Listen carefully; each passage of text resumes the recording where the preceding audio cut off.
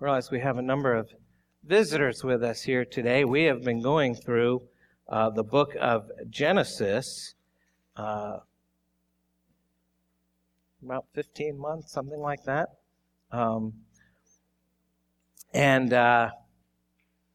If you have not been here for that or all of that, you're going to get everything all in one shot today. So, I told my high school Sunday school class today that it was going to take about 4 hours, and they said, go for it.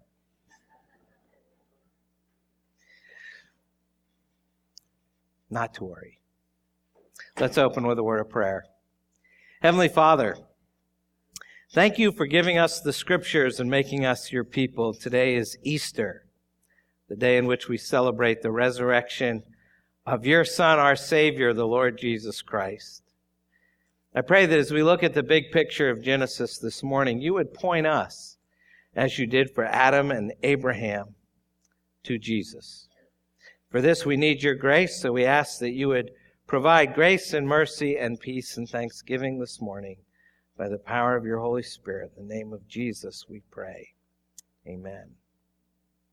A potential drawback to a lengthy, in-depth exposition of Genesis, as we've done for the past year or so, is that you may not see the forest for the trees. And examining the remarkable trees has certainly been beneficial, but every now and then you need to step back so that you can see the magnificence of the forest itself. That's what we're going to do this morning. From beginning to end, the book of Genesis delivers a relentless portrayal of the human predicament of fallen, sinful humanity. And it's appropriate to begin with the problem of man, which is sin, because all of the following subjects of faith and grace and Christ will come to provide the answer to man's problem, to man's predicament.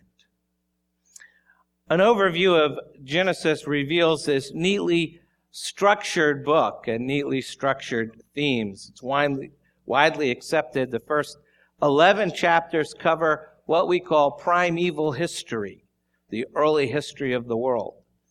And then chapters 12 through 50 cover patriarchal history, the history of Israel's founding fathers. And Genesis is a finely crafted book. The first 11 chapters give us that primeval history of the world. Do so by relating stories that all have the same structure. The fall, Cain, sons of God marrying the daughters of man, the flood, and the Tower of Babel. They all follow this fourfold pattern of sin, where sin is described, speech, where there's a speech by God announcing the penalty, and then grace. And God brings grace to the situation to ease the misery due to sin, and then punishment where God punishes the sin.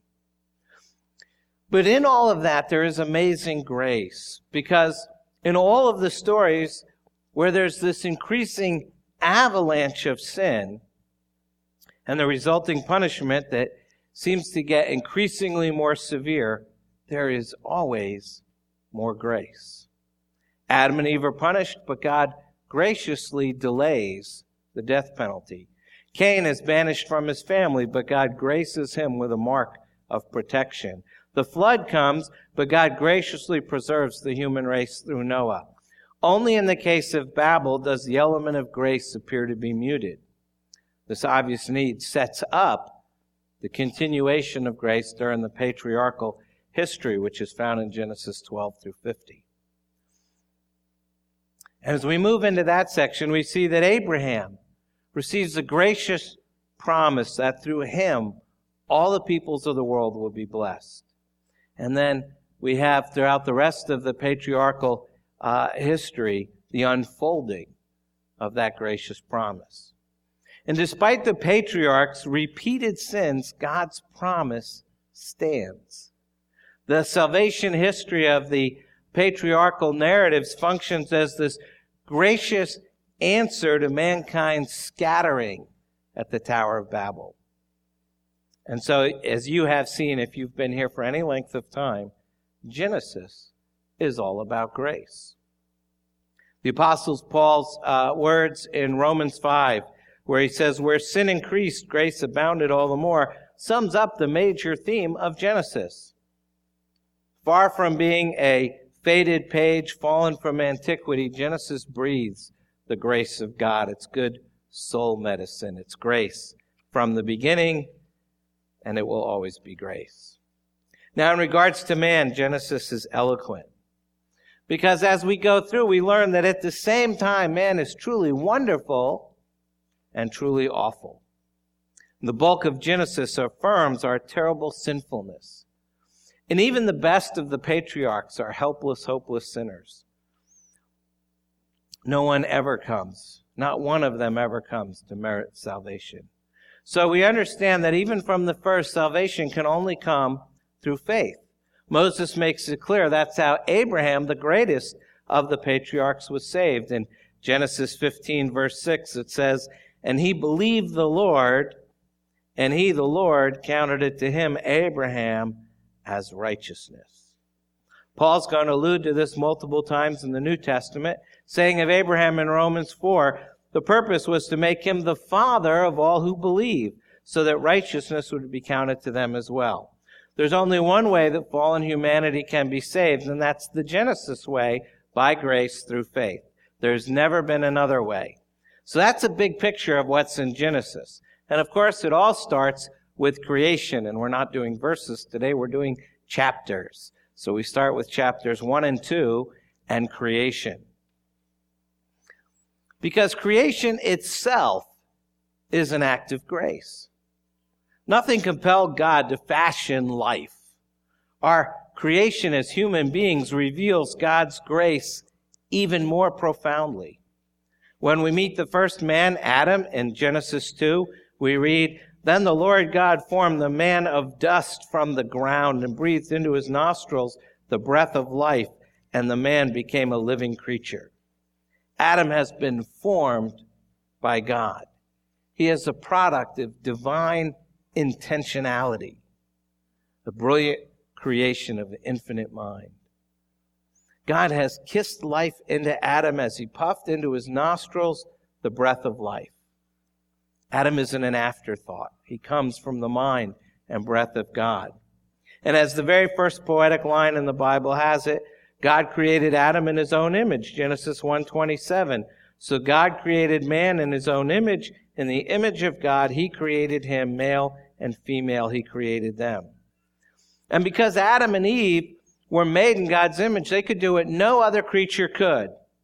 They could live lives of the deepest devotion and morality. They could hear and even speak his word.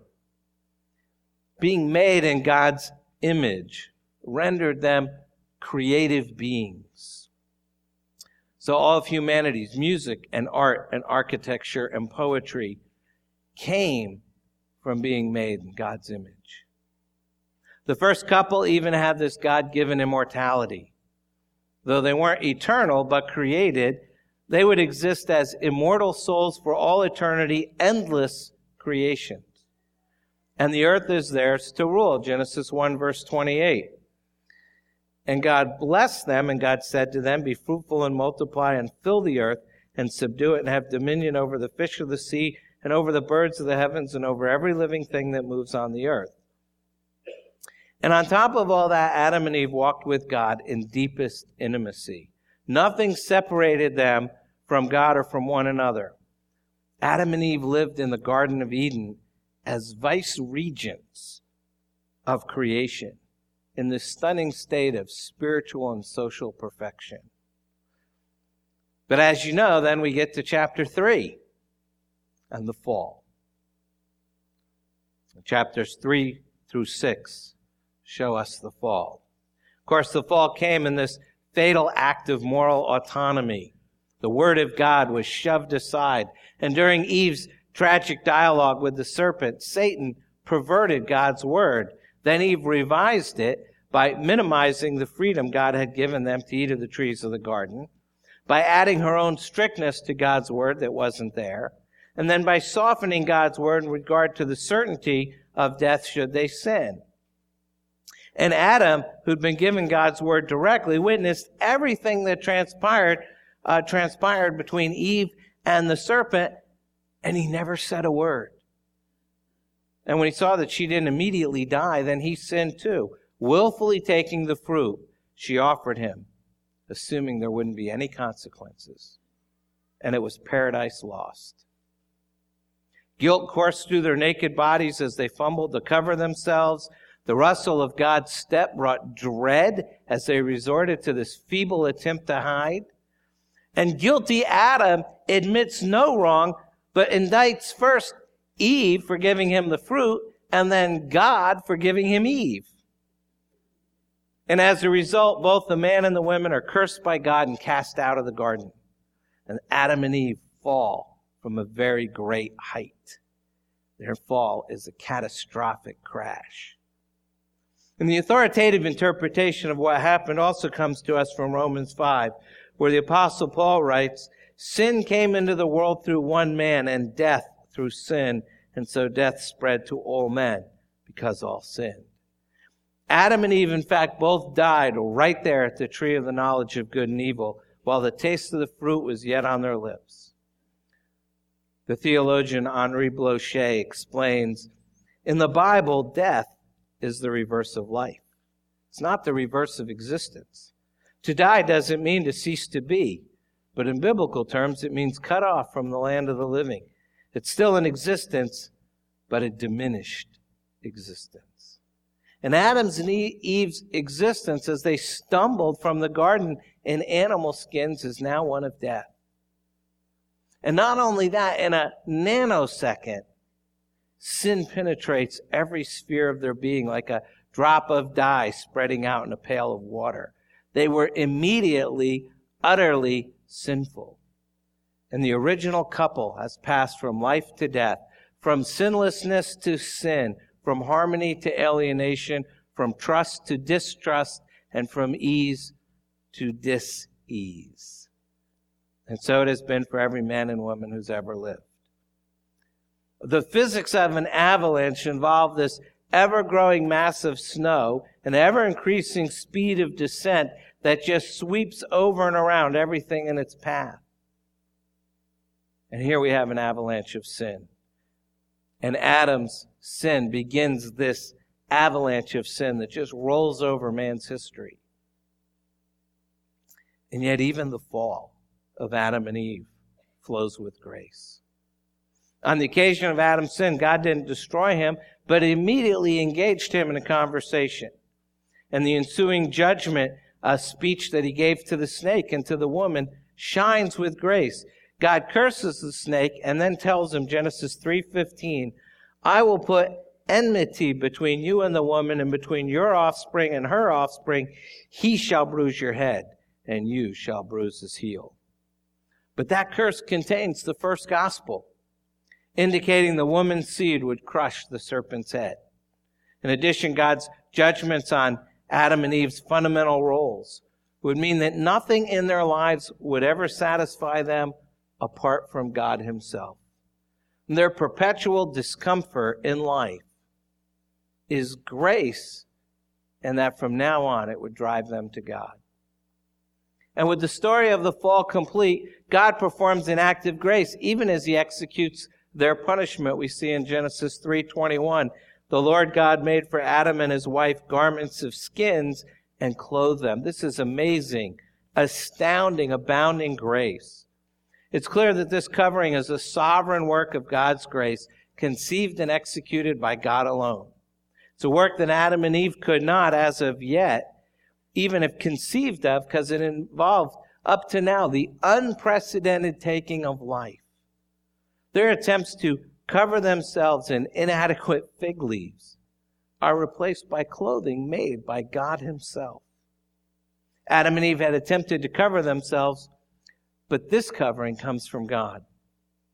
And God's provision of animal skins both recognizes their sin and yet was an act of grace. God's action is this gracious foreshadowing of his sovereign provision for sin. It's a beautiful illustration of what God would do through the Lord Jesus Christ to provide salvation for all who stand shamefully exposed before him in their sin. God's provision of the animal skins shows us four things. First, that we need a covering for our sin.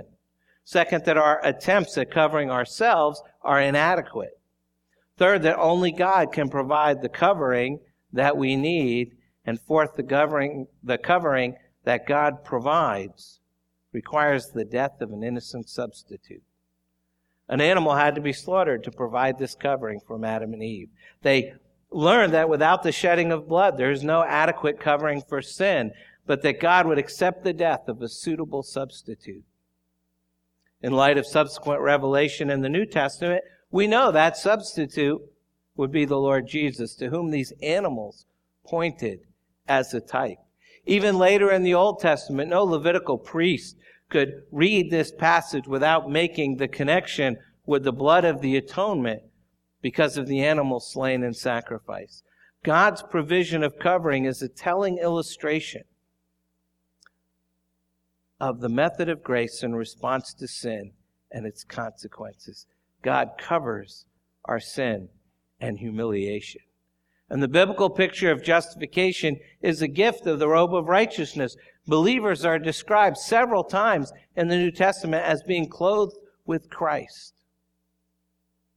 And yet we see that first here in Genesis. This is the gospel in Genesis. And we've only gotten through the first 3 chapters. Immediately after the fall, we're confronted with the story of Cain and Abel, Genesis 4. And their offerings, and one was accepted and one was rejected. And the real difference between their offerings of Cain and Abel was in the attitude of their hearts. Cain came to God on his own terms, while Abel came on God's terms. And the rejection of Cain's offering and God's plea for his soul leaves Cain standing at the edge of hell. And then he steps off. And Cain's murder of Abel is not only a homicide, but a fratricide. The two brothers are direct offspring of their mother, the mother and father of the whole human race. And I imagine they must have been very twin-like. Abel's flesh felt the same as Cain's. Abel's eyes were mirrors of his own. Abel's breath bore the same aroma.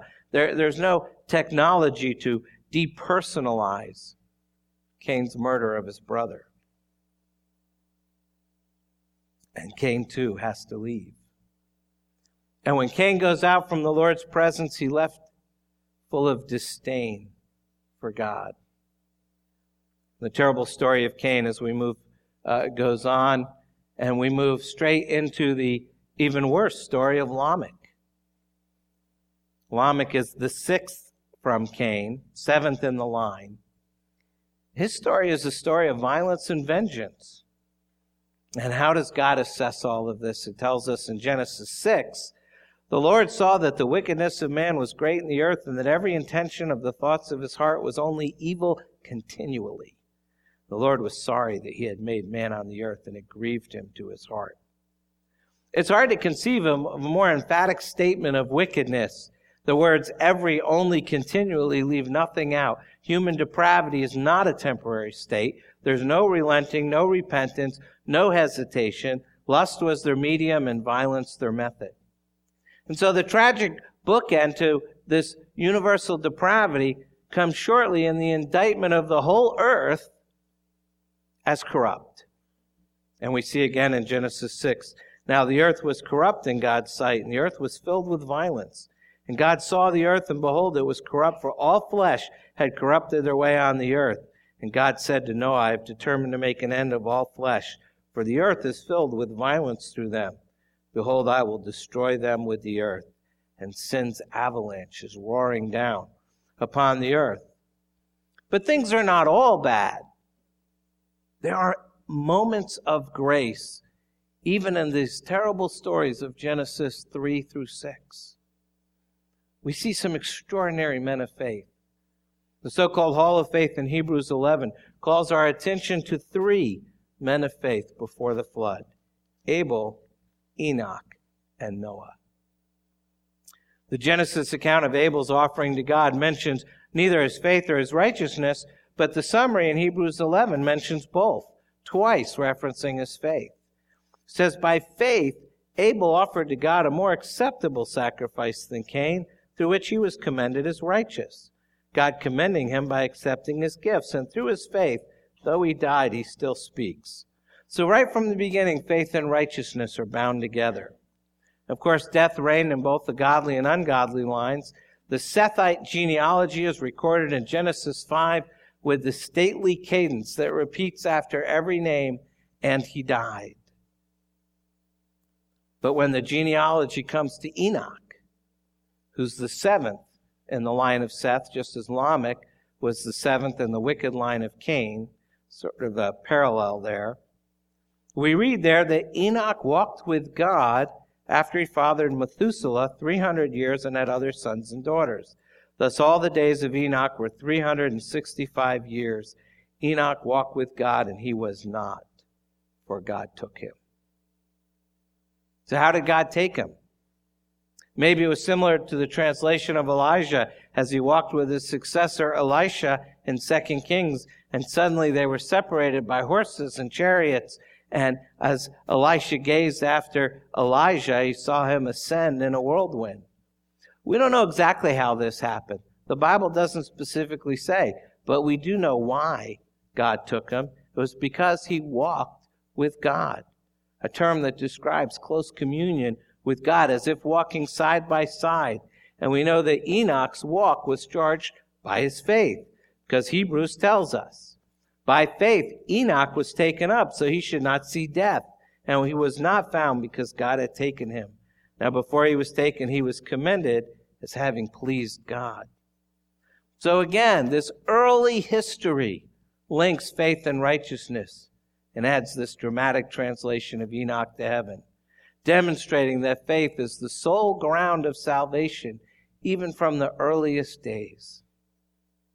However, most of Genesis after chapter 4 focuses in on the avalanche of sin that was crashing down. And then in the middle of the avalanche, we see there's one righteous man, Noah.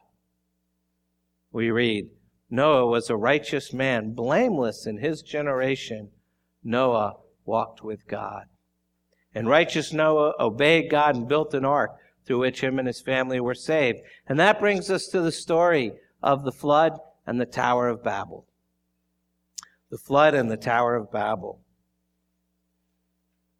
And there's a flood, and Noah and his family are saved. And all is going to be right. And all is going to be good. Not so. Because immediately after, Noah disappoints us. We see in Genesis 9 that Noah began to be a man of the soil and planted a vineyard and drank of the wine and became drunk and lay uncovered in his tent. And righteous Noah lays passed out drunk in his tent. And sin makes this immediate comeback. See, Noah's righteous life had been a thing of wonder in that depraved pre-flood world. However, when Noah steps into this new world, which has been washed clean by the flood, he brings sin with him because sin was inside him. And his son Ham then made his father's sin the occasion of his own desecration of the family. And after he sobers up, Noah sees the sin that's dwelling in Ham. He sees that in Ham's son, whose name is Canaan. And he utters a curse that foresees the ruin of the Canaanites as the future enemies of God's people. It goes all the way back to Genesis 6. And in the midst of this depravity, though, we're reminded again that Noah is a righteous man. The only righteous man in existence at that time. He stands alone. This is the first instance of the word righteous in the Bible. And like Adam and Abel and Enoch, he walked with God. But what we have to see most of all is this is not a self-generated righteousness. Again, Hebrews makes that clear. By faith, Noah being warned by God concerning events as yet unseen, in reverent fear constructed an ark for the saving of his household. By this he condemned the world and became an heir of the righteousness that comes by faith. So Noah's righteousness is credited to him by faith. This is centuries before God's declaration to Abraham. And faith produces this towering obedience to Noah. 4 times the story tells us that Noah did everything just as God had commanded him. So we see that the person God saves is the one who believes God, who believes the word of God, and it changes his life. And we see the faith and obedience of the one righteous man. So you have pre-flood sin and pre-flood combined with post-flood grace. Going into the flood, Noah found favor in the eyes of the Lord, and he was preserved. But on the other side, we see him emerge into this virgin world, washed clean by judgment. And by grace alone, Noah stands with his family in the sunlight of a whole new world. I imagine it was glorious. And Noah's first thought, we're told, was of God, Genesis 8. Then Noah built an altar to the Lord and took some of every clean animal and some of every clean bird and offered burnt offerings on the altar. So there's worship, surrender, atonement, all in this new offering. This burnt offering represents total dedication to God.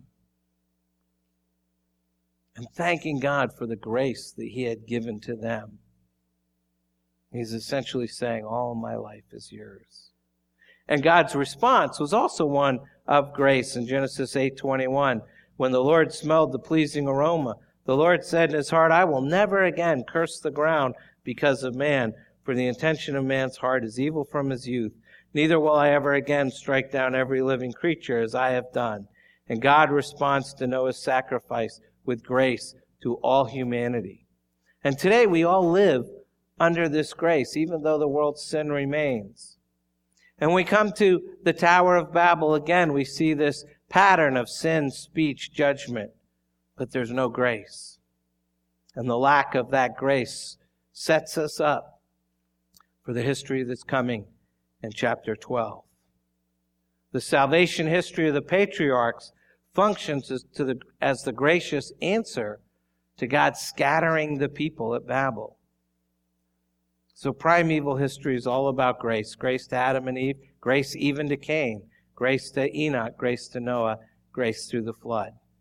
And Paul's saying, but where sin increased, grace abounded all the more, sums up the first 11 chapters of Genesis. Grace is rooted in creation and chronicled in history. And from the beginning, it's been our only hope. But it's also, we see it repeated throughout the patriarchal history as well. And I'm going to focus in particularly on Abraham, because he's the major figure. Here we see Abraham starting in chapter 12. He's called to be a blessing to the whole world. Genesis 12. Now the Lord said to Abraham, go from your country and your kindred and your father's house to the land that I will show you, and I will make of you a great nation. And I will bless you and make your name great, so that you will be a blessing. I will bless those who bless you, and him who dishonors you I will curse, and in you all the families of the earth shall be blessed. So with the patriarchs, we have this continual application of faith and righteousness and blessing through God's covenant people to the whole world. But nonetheless, the patriarchs are still helpless, hopeless sinners. We see this sort of up and down roller coaster as we go through the lives of the patriarchs. Abraham's monumental faith enables him to leave Ur and travel to Canaan in obedience to God's word. But he gets there, and there's a drought, so he has to go to Egypt, and he lies to Pharaoh and says Sarah is his sister and not his wife. And so he gets kicked out of Egypt, in which the Pharaoh appears to be the saint and Abraham the sinner. And did Abraham learn from that? Apparently not, because a number of chapters later in Genesis 20, he lies about this again to another king, saying that Sarah is his sister. And then he has this dishonorable affair with Hagar. And in listening to his wife, who gave him Hagar, he abdicates his patriarchal responsibility, just like Adam did. And the assimilation of his nephew Lot into the life of Sodom left him so entrenched there, he only escaped when the angels grabbed the hands of Lot and his wife and his daughters and took them out, and then his wife was lost anyways. And Noah's history is replayed in miniature as the entire population of Sodom is destroyed. And yet sin refuses to go away. Every time God saves and rescues, sin comes roaring back.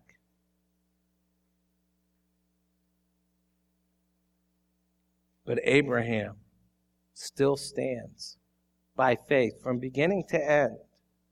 When he was told to leave Canaan, or to leave Ur and go to Canaan, to leave Mesopotamia.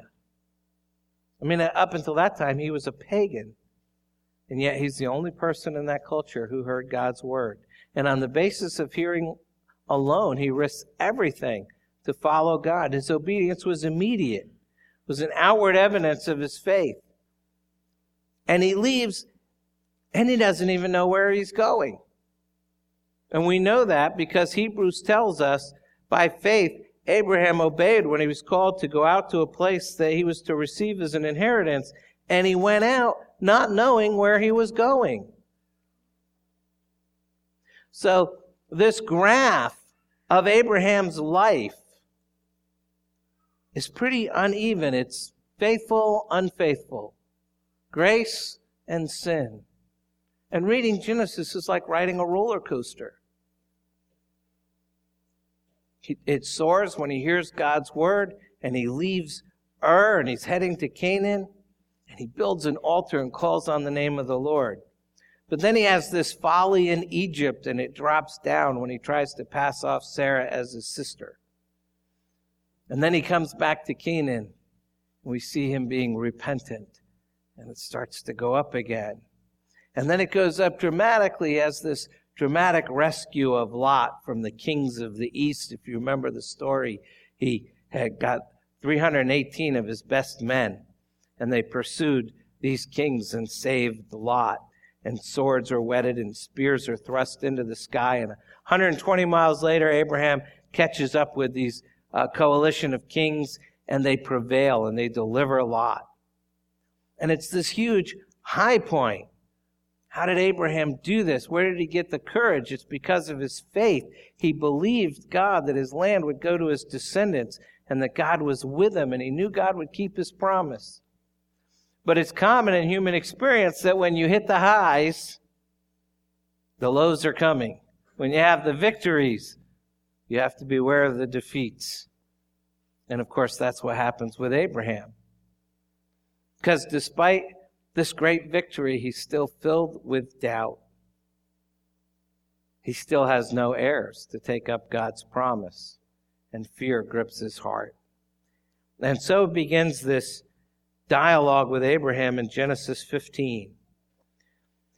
After these things, the word of the Lord came to Abram in a vision and said, "Fear not, Abram, I am your shield. Your reward shall be very great." But Abram said, "O Lord God, what will you give me? For I continue childless, and the heir of my house is Eliezer of Damascus." And Abram said, "Behold, you have given me no offspring, and a member of my household will be my heir." And behold, the word of the Lord came to him and said, "This man shall not be your heir. Your very own son shall be your heir." And he brought him outside and said, "Look toward heaven and number the stars if you are able to number them." Then he said to him, "So shall your offspring be." Now, Abraham, remember, he was a pagan moon worshiper. He's humbled, awed, and hushed under the stars. He says nothing. He's speechless. There's just stars and silence. And although Abraham doesn't speak, Scripture does. And it says that Abraham believed the Lord. And here his faith is defined. And it brings a landmark to our understanding of faith. Genesis 15:6. And he believed the Lord, and it counted it. And he, the Lord, counted it to him as righteousness. Various translations have say this very different ways. One says he credited it to him as righteousness, or he reckoned it to him as righteousness, or he imputed it to him as righteousness. No matter what you use, it's now counted as righteous through faith in God. It's not the results of any accomplishment on Abraham's part. It's faith alone. But then God tests that faith. What's he do? Genesis 22. The most extraordinary demonstration of faith in the Bible apart from Christ himself, his sacrifice of Isaac. He gets his heir. God fulfills his promise. And then he has to sacrifice him. And it's a test and an obedience. He takes him up on the hill and ties him to the altar and picks up the knife. And with his fingers trembling, holding the knife, emotion away. And we read, but the angel of the Lord called to him from heaven and said, Abraham, Abraham. And he said, here I am. He said, do not lay your hand on the boy or do anything to him, for now I know that you fear God, seeing you have not withheld your son, your only son, from me. And how can Abraham do that? The answer is that he believed that he and Isaac, after the sacrifice, would return down the mountain together. Again, we have to turn to Hebrews for the explanation where it says, by faith Abraham, when he was tested, offered up Isaac, and he who received the promises was in the act of offering up his only son, of whom it was said, through Isaac shall your offspring be named. He considered that God was able even to raise him from the dead. And the line continues after Abraham, and like Abraham, it continues with lots of faith and lots of sin. Lots of ups and downs, big curves, slow climbs, steep drops. We don't have the time to look in depth at the rest of the patriarchs, so we'll just take a quick glance at the lives of Isaac and Jacob and Joseph. Their lives remind us in a lot of ways of our lives. Isaac tossed a relational torch into the tents of his sons with his sin of favoritism for Esau. And the result was everybody sins. And his son Jacob becomes the prototypical deceiver. Deceit becomes Jacob's life. But he got as good as he gave. He winds up having to flee Esau, go to his good uncle Laban. And he agrees to work 7 years for Rachel, whom he falls in love with. And Laban, in league with Leah, deceives Jacob on what he thought was his wedding night with Rachel. And we come to one of the most stunning verses in Scripture in Genesis 29. And in the morning, behold, it was Leah. And then things got worse. In Genesis 34, we would come upon the rape of Dinah and the revenge of Jacob's sons, Simeon and Levi, who would go on to deceive the Shechemites as a prelude to murdering their whole village. Jacob's oldest son, Reuben, sinned with his concubine in an effort to gain ascendancy over his father. In Genesis 35, all the sons band together to sell Joseph into slavery in Genesis 37. And just last week, in Genesis 38, we saw Judah get Tamar, his daughter-in-law, pregnant, as she described herself as a Canaanite prostitute. And despite their many sins, and there's lots of them, Scripture tells us of this very real, although somewhat faltering faith.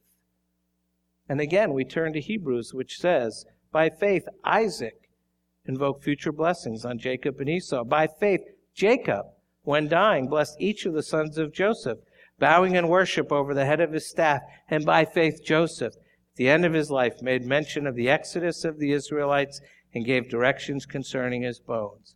So we see from beginning to end, the redemptive principle of history is salvation by grace through faith.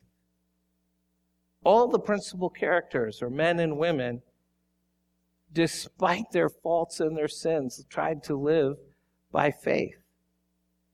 So what are we to conclude of this? Well, principally that the book of Genesis, which is the sole record of creation, of primeval history, of patriarchal history, teaches us that man is both wonderful and awful. It spends more pages confirming his awfulness But Genesis teaches us that humanity left to itself is sinful and helplessly and hopelessly lost. And all the rest of Old Testament history just confirms those conclusions. And even more, the New Testament's view of man, particularly that of the Apostle Paul, is neither new nor novel. It's in radical continuity with all the conclusions of Genesis. Now, Paul's statements are not so much Pauline as they are primeval. Romans 3, none is righteous, no, not one. No one understands, no one seeks for God. You just pick your chapter in Genesis, and that applies. And then we read further in Romans 3, for all have sinned and fall short of the glory of God. You can pick your patriarch. It still applies. It's foundational to what the Bible teaches.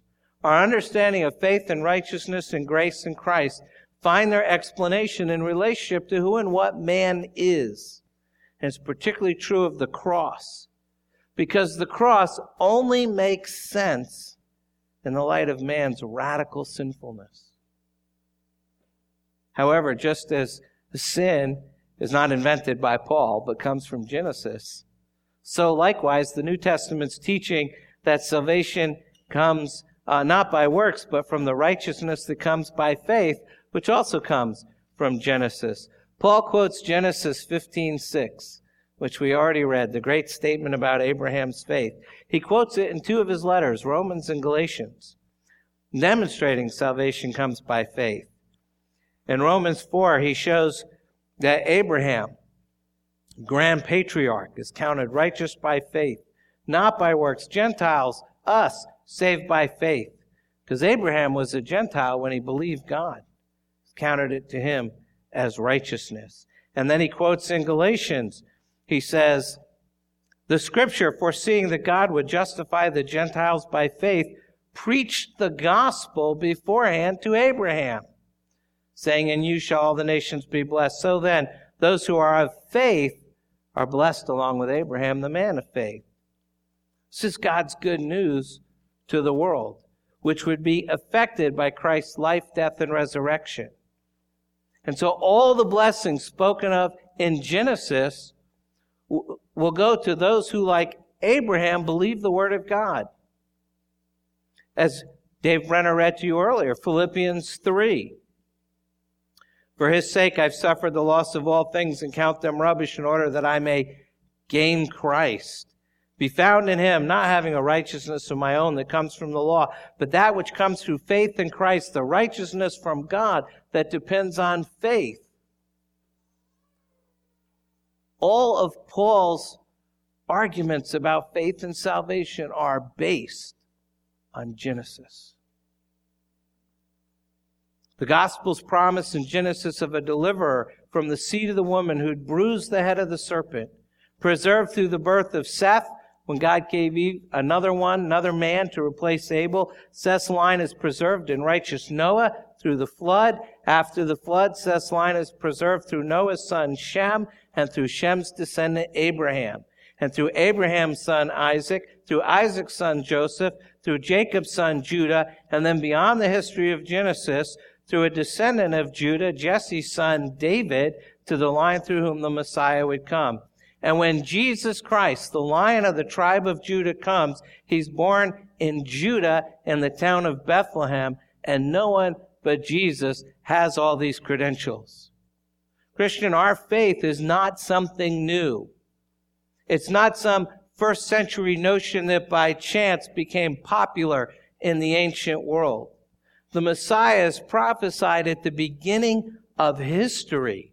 And the hope of his coming is amazingly and wonderfully preserved through all of primeval and patriarchal history. It's the unifying message of the Scriptures. Salvation is now and always has been by faith in God's promise. Before Christ came into the world, a person's faith looked forward to the coming of the promised Savior. And since Christ, our faith looks back to the Savior who's come. Salvation has never been based on keeping the commandments or a person's good works balancing out his sins. We're made right with God by trusting what he has said concerning his Son, Jesus Christ, the only Savior who took our penalty on himself on the cross. And the recognition of the death and resurrection of Jesus at Easter is not an isolated act of God. It is the pinnacle point in this ongoing narrative running throughout the Scripture.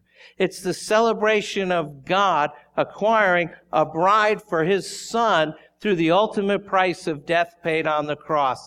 And it's the height of God's radical redemptive purpose and his redemptive pursuit of a sinful, broken people to secure them as the beautiful, treasured bride for his Son. Easter is the joyous celebration of the whole gospel, of the whole counsel of God, from Genesis 1 to the end of Revelation, that God has gone to amazing, great lengths to secure us for his Son. And we're forever bound to Jesus by his death that purchased us and his resurrection that secured us, as Peter says, to inheritance that is imperishable, undefiled, and unfading, kept in heaven for you, who by God's power are being guarded through faith for a salvation ready to be revealed in the last time. And that's why for us, Christ is everything. And all of the Bible points to Christ. All of the Bible tells us that we are saved by grace through faith in Christ.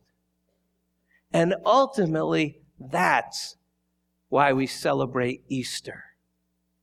Christ is risen. You need to pray. Take a moment to do that, and I'll close. Heavenly Father, we're so much like the people of Genesis. We can be faithful one moment, then deceitful the next.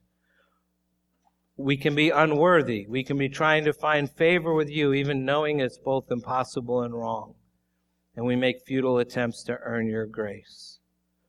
Lord and Father of us all, this morning, we give you thanks and praise that when we were still far off, you met us in your Son and brought us home. Thank you that we're not beyond your grace. Thank you the blood of Jesus covers our sins. Thank you that on that first Easter morning, his resurrection conquered sin and death and secured for us a home with him. Thank you. We pray in the name of your Son, Jesus, who lives and reigns with you and the Holy Spirit, one God, now and forever. Amen.